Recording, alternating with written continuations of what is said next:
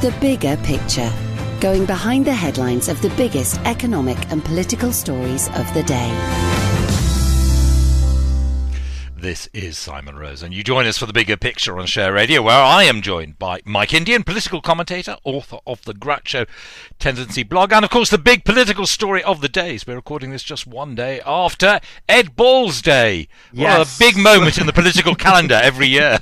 Happy Ed Balls Day, Simon. For those who don't actually know what it is, do explain it, because it's extraordinary. I saw a piece about this, admittedly sent by a friend, in the New York Times, pointing out that 10 years on, you would have thought this would have just disappeared, but it keeps going. So just explain what happened, please. So about 10 years ago, Ed Balls, at the time Shadow Chancellor under Ed Miliband. Doesn't that seem like a long time ago now? I seem to be saying that these days. Ed Balls tweeted his own name out, and the tweet went viral, and it's become an annual celebration on the 28th of April ever since. So, it was his first tweet, wasn't it? And his first tweet just said Ed Balls. Yeah, happy Ed Balls Day. Yes, which he could have deleted. I think the fact that, he's one of those politicians that seems to sort of like going along with the joke without actually wanting to take it over. But politicians then, I suppose, have not really got into social media in a terribly big way. There were some, I suppose, earlier than Ed Balls. But, every politician now does have to use it. Well, maybe not ministers, although they still will, but people will probably do it for them. But, most MPs now would be using social media to report on what they're doing to their constituents and everybody else, won't they? Most of them do, and of course we're going to be touching on the use of other forms of social media such as messaging platforms later on. But Twitter has a unique place in the political sphere in the fact that many politicians and many journalists are on it as well. A lot of news still breaks on Twitter, and it's possible for many people to conflate political Twitter and subsets of that with a wider reading of the country. But Ed Balls Day represents a nice undiluted moment of joy, I think, for the political Twitter sphere, and it's something that I look forward to every year. And the fact Ed Balls has got into it as much says a lot about how politicians can rehabilitate their images outside of politics as well. And Ed Balls hasn't been an MP now for 6 years. He's now gone on to enjoy a career as not only as an academic, he's a considerably clever chap as well. He's a professor at Harvard now, but also someone who has enjoyed a softer image as well from his considerably rougher reputation when he was a cabinet minister and a shadow cabinet minister as well. In fact, there's a story that when he was education secretary, he phoned up my dad while we were driving and put my dad in a rather bad mood. I won't say what the conversation was about, but it's a nice thing to see, and I think at the moment we can all celebrate little moments of joy like that, and it's one of those sort of positive political stories we can all start as well. Of course, the highlight of his post-political career was performing with the George Formby Society along with Frank Skinner and Harry Hill at the Queen's 92nd birthday party concert at the Royal Albert Hall. But as you say, it's a nice political story, and those are relatively thin on the ground. So tell us what we are talking about and what would have led had it not been for the exciting Ed Balls Day. Well, where do we start? I'm tempted to say that we are seeing a tendency emerge. So there have been 3 dominant periods of Conservative government since the end of the Second World War, which ironically the first half of the 20th century was dominated by a lot of cross-party government as well. The first of these was the Tory period in office from 1951 to 1964. The second was Thatcher's period from 1979 to 1997. And the third is the period we're in now, 2010 to possibly 2024, but probably longer than that. And what we have seen in this is arguably the emergence of certain political trends which are reflective of governments being in office for long periods of time. Specifically, the questions about how those at the top of the government have used their influence both internally and externally here. So we're talking, of course, about David Cameron, but specifically at the moment, the thing we have to discuss is the row around how Boris Johnson has paid for the refurbishments of the flat above number 11 Downing Street, where he and his fiancée and their young son live. What are the actual rules about this? Because I seem to remember that Tony Blair spent a good deal on refurbishment, didn't he? It was over $250,000. That was quite a while ago. But what are the actual rules? What can they and can't they do? So at the moment, there is an allowance of £30,000 of taxpayers' money available each year for the residents. And it should be said that having a good residence there for politicians is something that I think most of us get behind, particularly living above the shop. These are modestly sized spaces, I would say, given for central London, given that a lot of politicians can, have large families like the Blairs did, or yes, or many families in the case of Boris Johnson. Or yes, Boris does get a young family as well. So £30,000 a year is a considerably general allowance. However, the costs for the refurbishment that have been undertaken since Johnson moved in have exceeded that. And there is no question that he has ultimately paid for this himself. The accusation is that the money initially came from a donation to the Conservative Party that Johnson has since paid back. And that is the question that he has ducked.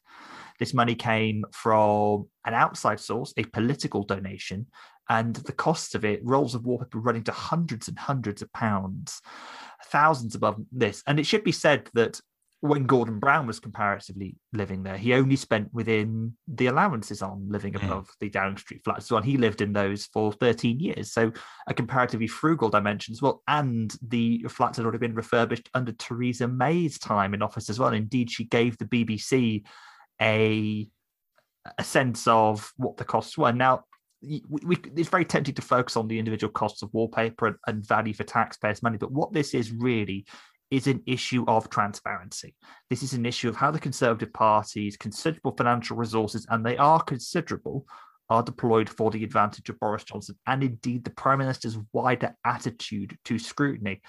And there's a temptation to draw some conclusions here, but we have to say that the mechanisms for scrutiny of internal ministerial standards are clearly not up to scratch. Now, this week, the Prime Minister has appointed Lord Geidt, the former private secretary to the Queen, a crossbench peer, as his new advisor on ministerial standards. But the key word there is advisor. The role, although he informs the Prime Minister on things like this, you have to remember that Alex Allen, who previously held the role, resigned 5 months ago in a dispute over Priti Patel. And this is the latest in a long line of questions about ministerial conduct and interests, going back to Robert Jenrick and Priti Patel, since this government has been in office, that ministers have ignored. We have to remember that Peter Mandelson was sacked from the cabinet in 1997 and 2001 for offences a lot less than this, alone from his colleague Geoffrey Robinson. And then questions about his dealings with a pair of Indian businessmen over their visas. The fact that the Prime Minister has been judged by Labour to be marking his own homework over this is troubling. And the Electoral Commission have now opened an investigation because they believe the Tory party may have breached some rules over which donor allegedly covered the initial costs of the refurbishment. Has this dented the Conservatives' poll standing a week before the local elections as we record this? Well, no, some polls show an 11-point lead. But there's a worrying concern here about a wider political apathy that runs through English voters here, particularly when it comes to Boris Johnson and Labour. And the fact that Keir Starmer is making some sort of highfalutin argument about the Nolan principles, which are 7 principles set out to govern practice in public life, is worrying. And I think also we need to be looking at the health of our body politic around this too. But this is about much more. This is about trust and accountability at the very top of government. And the fact that we've had 2 old Etonian prime ministers here, acting, David Cameron and Boris Johnson, acting with little regard for formal channels here, really harks back, I think, to sort of the old boys network government of the Macmillan and Alec Douglas-Hume eras here.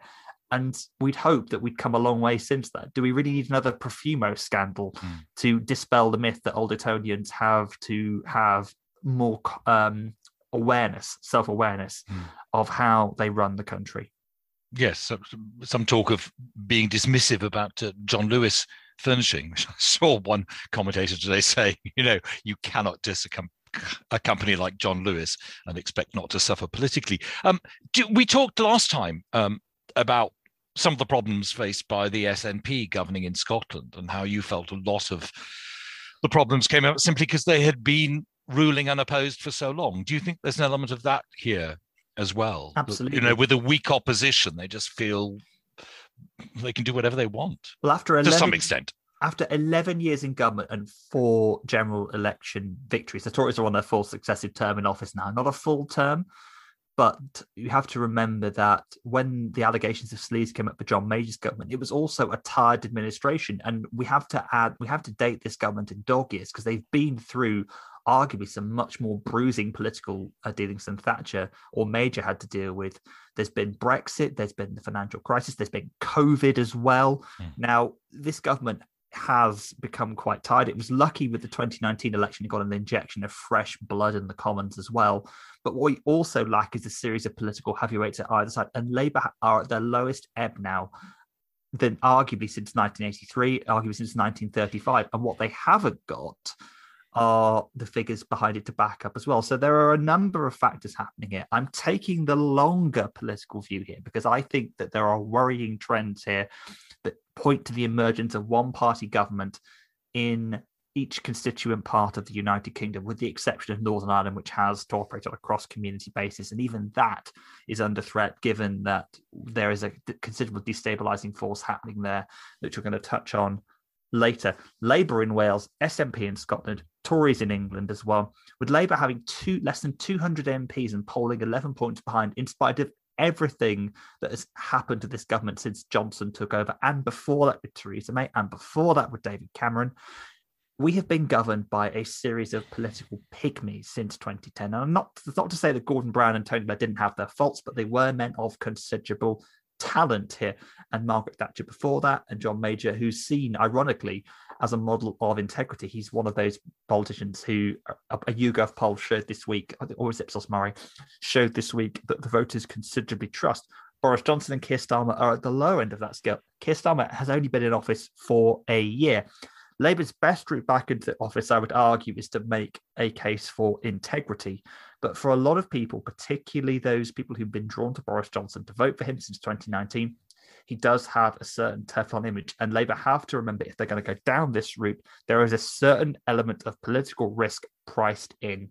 What they have to prove is that Johnson is disconnected from ordinary voters. And I think there's considerable stuff to do that. And the allegations that Dominic Cummings has raised about that do. But I am worried we are seeing a reversion to the old boy networks of governing the country, where voters simply believe that these people, because of the way they carry themselves and the confidence that they have their best interest at heart. And that reflects not a deference, but an antipathy, I would argue, to the way in which we are governed. And that's a very dangerous trend. And unfortunately, if voters continue to go down this line, and to disregard how the conduct of our officials in office, then there is no push, no accountability for it as well. And if the local elections deliver a sweeping victory for the Conservatives, or at least consolidate their position, particularly in the Red Wall seats and the West Midlands mayoralty, which, bear in mind, Andy Street, who is the candidate in that election, has felt he has to distance himself from the Conservatives here. There are worrying trends here about the way this country is governed, which might mean that we are seeing the same problems we've seen in Scotland begin to emerge in England, of unaccountable administration, poor administration going through, and the running of key public services suffering as a result. Mike, thank you very much indeed. Let's change our focus. Sharing ideas about money. This is Share Radio.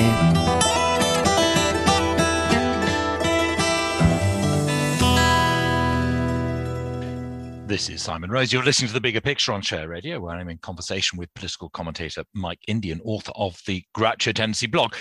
Now, we should turn our attention to Dominic Cummings. We perhaps thought we'd seen the last of him, but clearly not. So why is he back in the limelight now? Well, when Dominic Cummings was forced out at the end of last year, many people began wondering what he would do once on the outside of the tent. What we have seen now is coming back to arguably something connected to our first point, which is a question of prime ministerial judgment.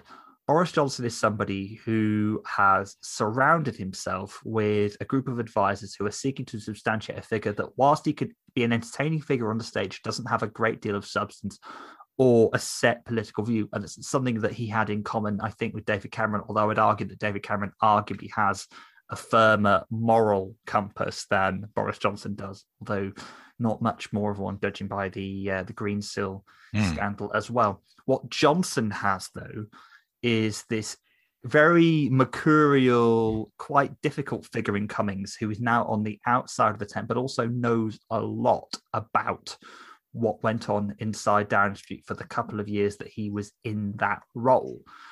Bearing in mind that Dominic Cummings had considerable power and influence behind the scenes, there were questions about his conduct with special advisors, not least of all sacking one of Sajid Javid's advisors on the spot because he alleged she was briefing against Number 10.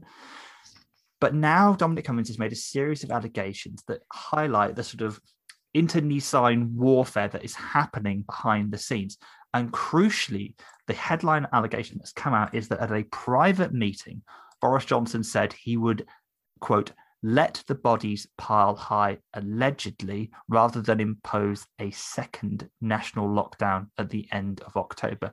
Now, for what we know of the Prime Minister's instincts on this, we know that this would resonate with his views.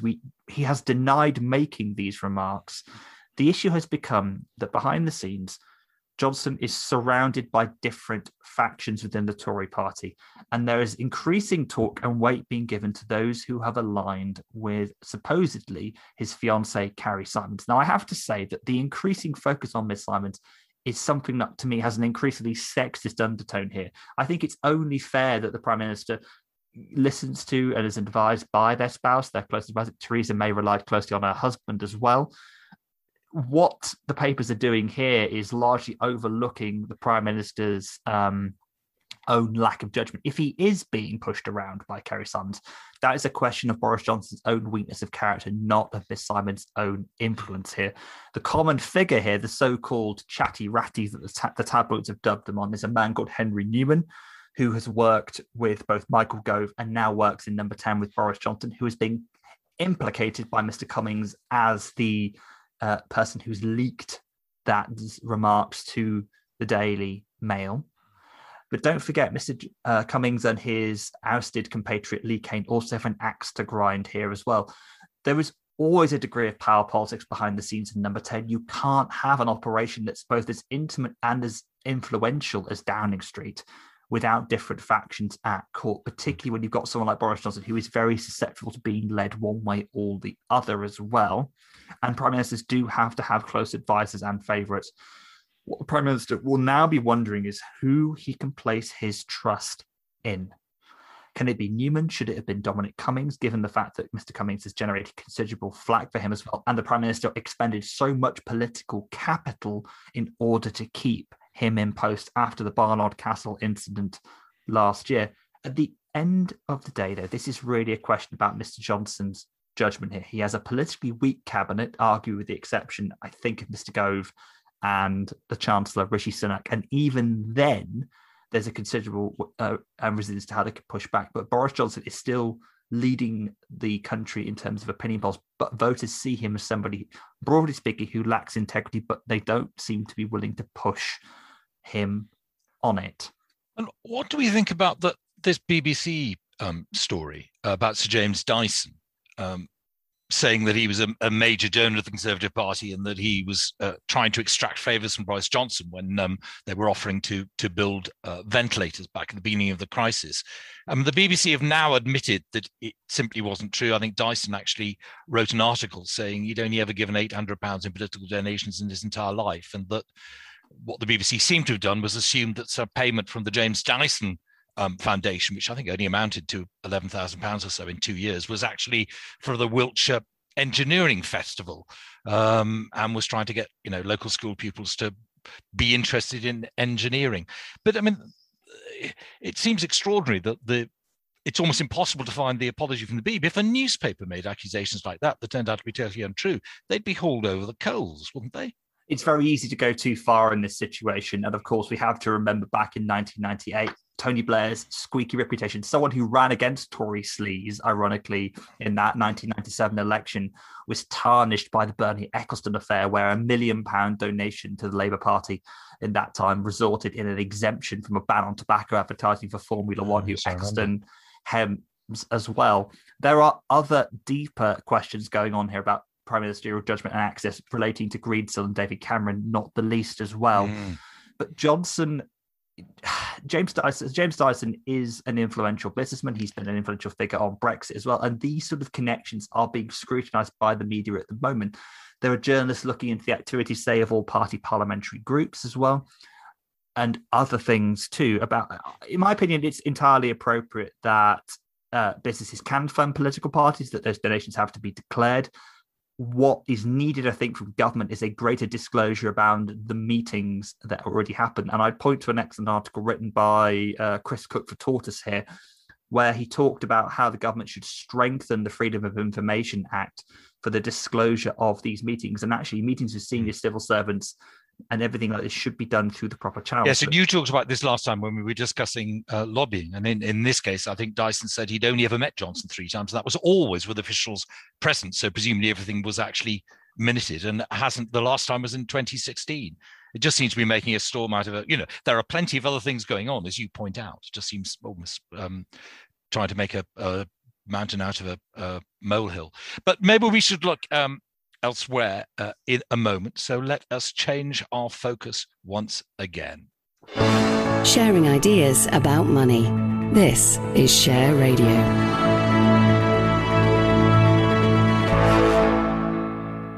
So, Mike, we need to look at Northern Ireland, don't we? And Arlene Foster's resignation as head of the DUP.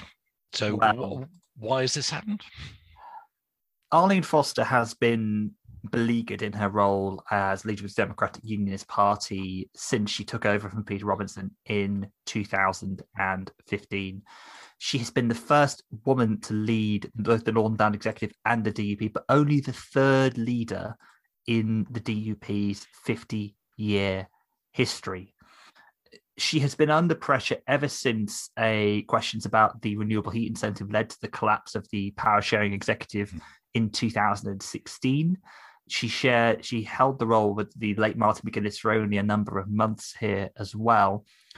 There are always complicated political elements in Northern Ireland, and I think it's wrong to pin it on a single element here as well. But relationships between the DUP and Sinn Féin have been strained for a while now, and I think this is more about the DUP's own concerns about its political position, given that there is so for context on this, under Arlene Foster's influence, the DUP has retained its leading role in the executive. Also, the unionist majority in the Northern Ireland Assembly has gone, but the DUP also exerted for a time considerable influence on Theresa May's government as well. Oh, yes, I remember that, yes. But it's also has seen a Brexit solution imposed at a time which did not agree, and argue the DUP under Mrs. Foster's influence squandered its influence on that Tory government. When Boris Johnson came in, he just rode roughshod over that as well. It's hard, and also we have to remember that there are changes to things like Northern Ireland's abortion laws and a commitment to an Irish Language Act, which have caused some concerns among DUP representatives too. The no confidence letter was circulated. It was signed by more than 20 DUP Assembly members and 4 MPs. So it's a very tiny selectorate. What the DUP argue we need is an open contest. The proposal is that they will split the role between Arlene Foster's role as DUP leader and co-leader of the Northern Ireland Executive, which she holds with Michelle O'Neill, who is her Sinn Féin counterpart. I think actually having a split post might do the DUP some good. There have been 3 people touted as possible people to replace her as DUP leader. So Jeffrey Donaldson, who's the current Westminster leader, Edwin Poots, who is a minister in the executive, and Gavin Robinson as well, who's a DUP MP too. I'm intrigued to see what Naomi Long, who is the Alliance Justice Minister in the executive, has said, and she believes that Mrs. Foster has been made a scapegoat for the strategic errors made by the DUP at this time. it does seem to me that Mrs. Foster has been forced out at a time in which the DUP is facing a tricky reckoning, particularly over the political storm imposed after the imposition of some form of border down the RSE. The DUP didn't offer any constructive solutions on the border solution as well. There's also addition with border legislation, same-sex marriage, policing, and a recent debate about gay conversion therapy at Stormont as well. The DUP has a reputation for being a very traditionally conservative party, but I have friends who within the DUP itself who have told me that actually the party is more progressive on this from certain parts as well. And I can only hope that the DUP will embrace such changes too, and then move on to more constructive ground. The Assembly elections are next year. There is danger, however, that the DP has to nominate a First Minister to work with Miss O'Neill until that time. And it's hard to see who the candidate might be in that situation as well. But watch this space. And of course, if a replacement cannot be agreed, the Secretary of State for Northern Ireland has to call another Assembly election early. So it might be the DUP are trying to force an early poll as well. But as ever with Northern Ireland, nothing is ever simple. Well, after crossing a small stretch of water, let's cross a rather bigger one and look at the United States and President Biden's first 100 days. I mean, it always seems a little unfair, perhaps, looking at presidents after only 100 days in office. It seems like it was only yesterday we were doing this with a certain Mr. Trump. Oh, sorry, President Trump, I apologize. So how do we rate what's happened so far? It's not been without incident. It hasn't. At the moment, President Biden is enjoying a 59% approval rating. He has proven to be in office more radical than many people would expect himself to have been.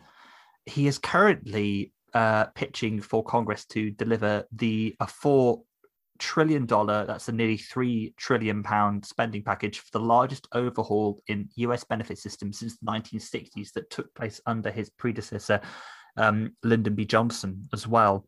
There is a slim Democratic majority in both houses.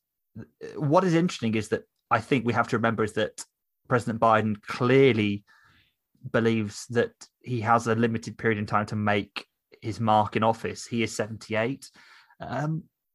I was intrigued actually by the US comedian Bill Maher, who is always an interesting barometer for the left of the Democratic Party here as well, because he equally is critical of the younger generation, but also believed that, in his view, that Mr. Biden hadn't put a foot wrong in office. And I think, broadly speaking, the US public would agree with that. That isn't to say that there haven't been controversial changes.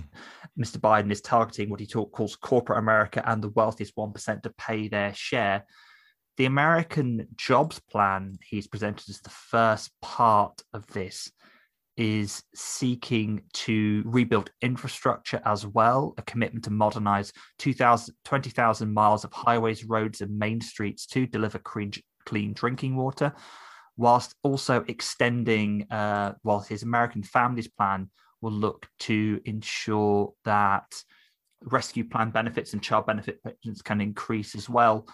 It is adding more money on at the time, but it clearly demonstrates your power for using central government to support Americans at this time.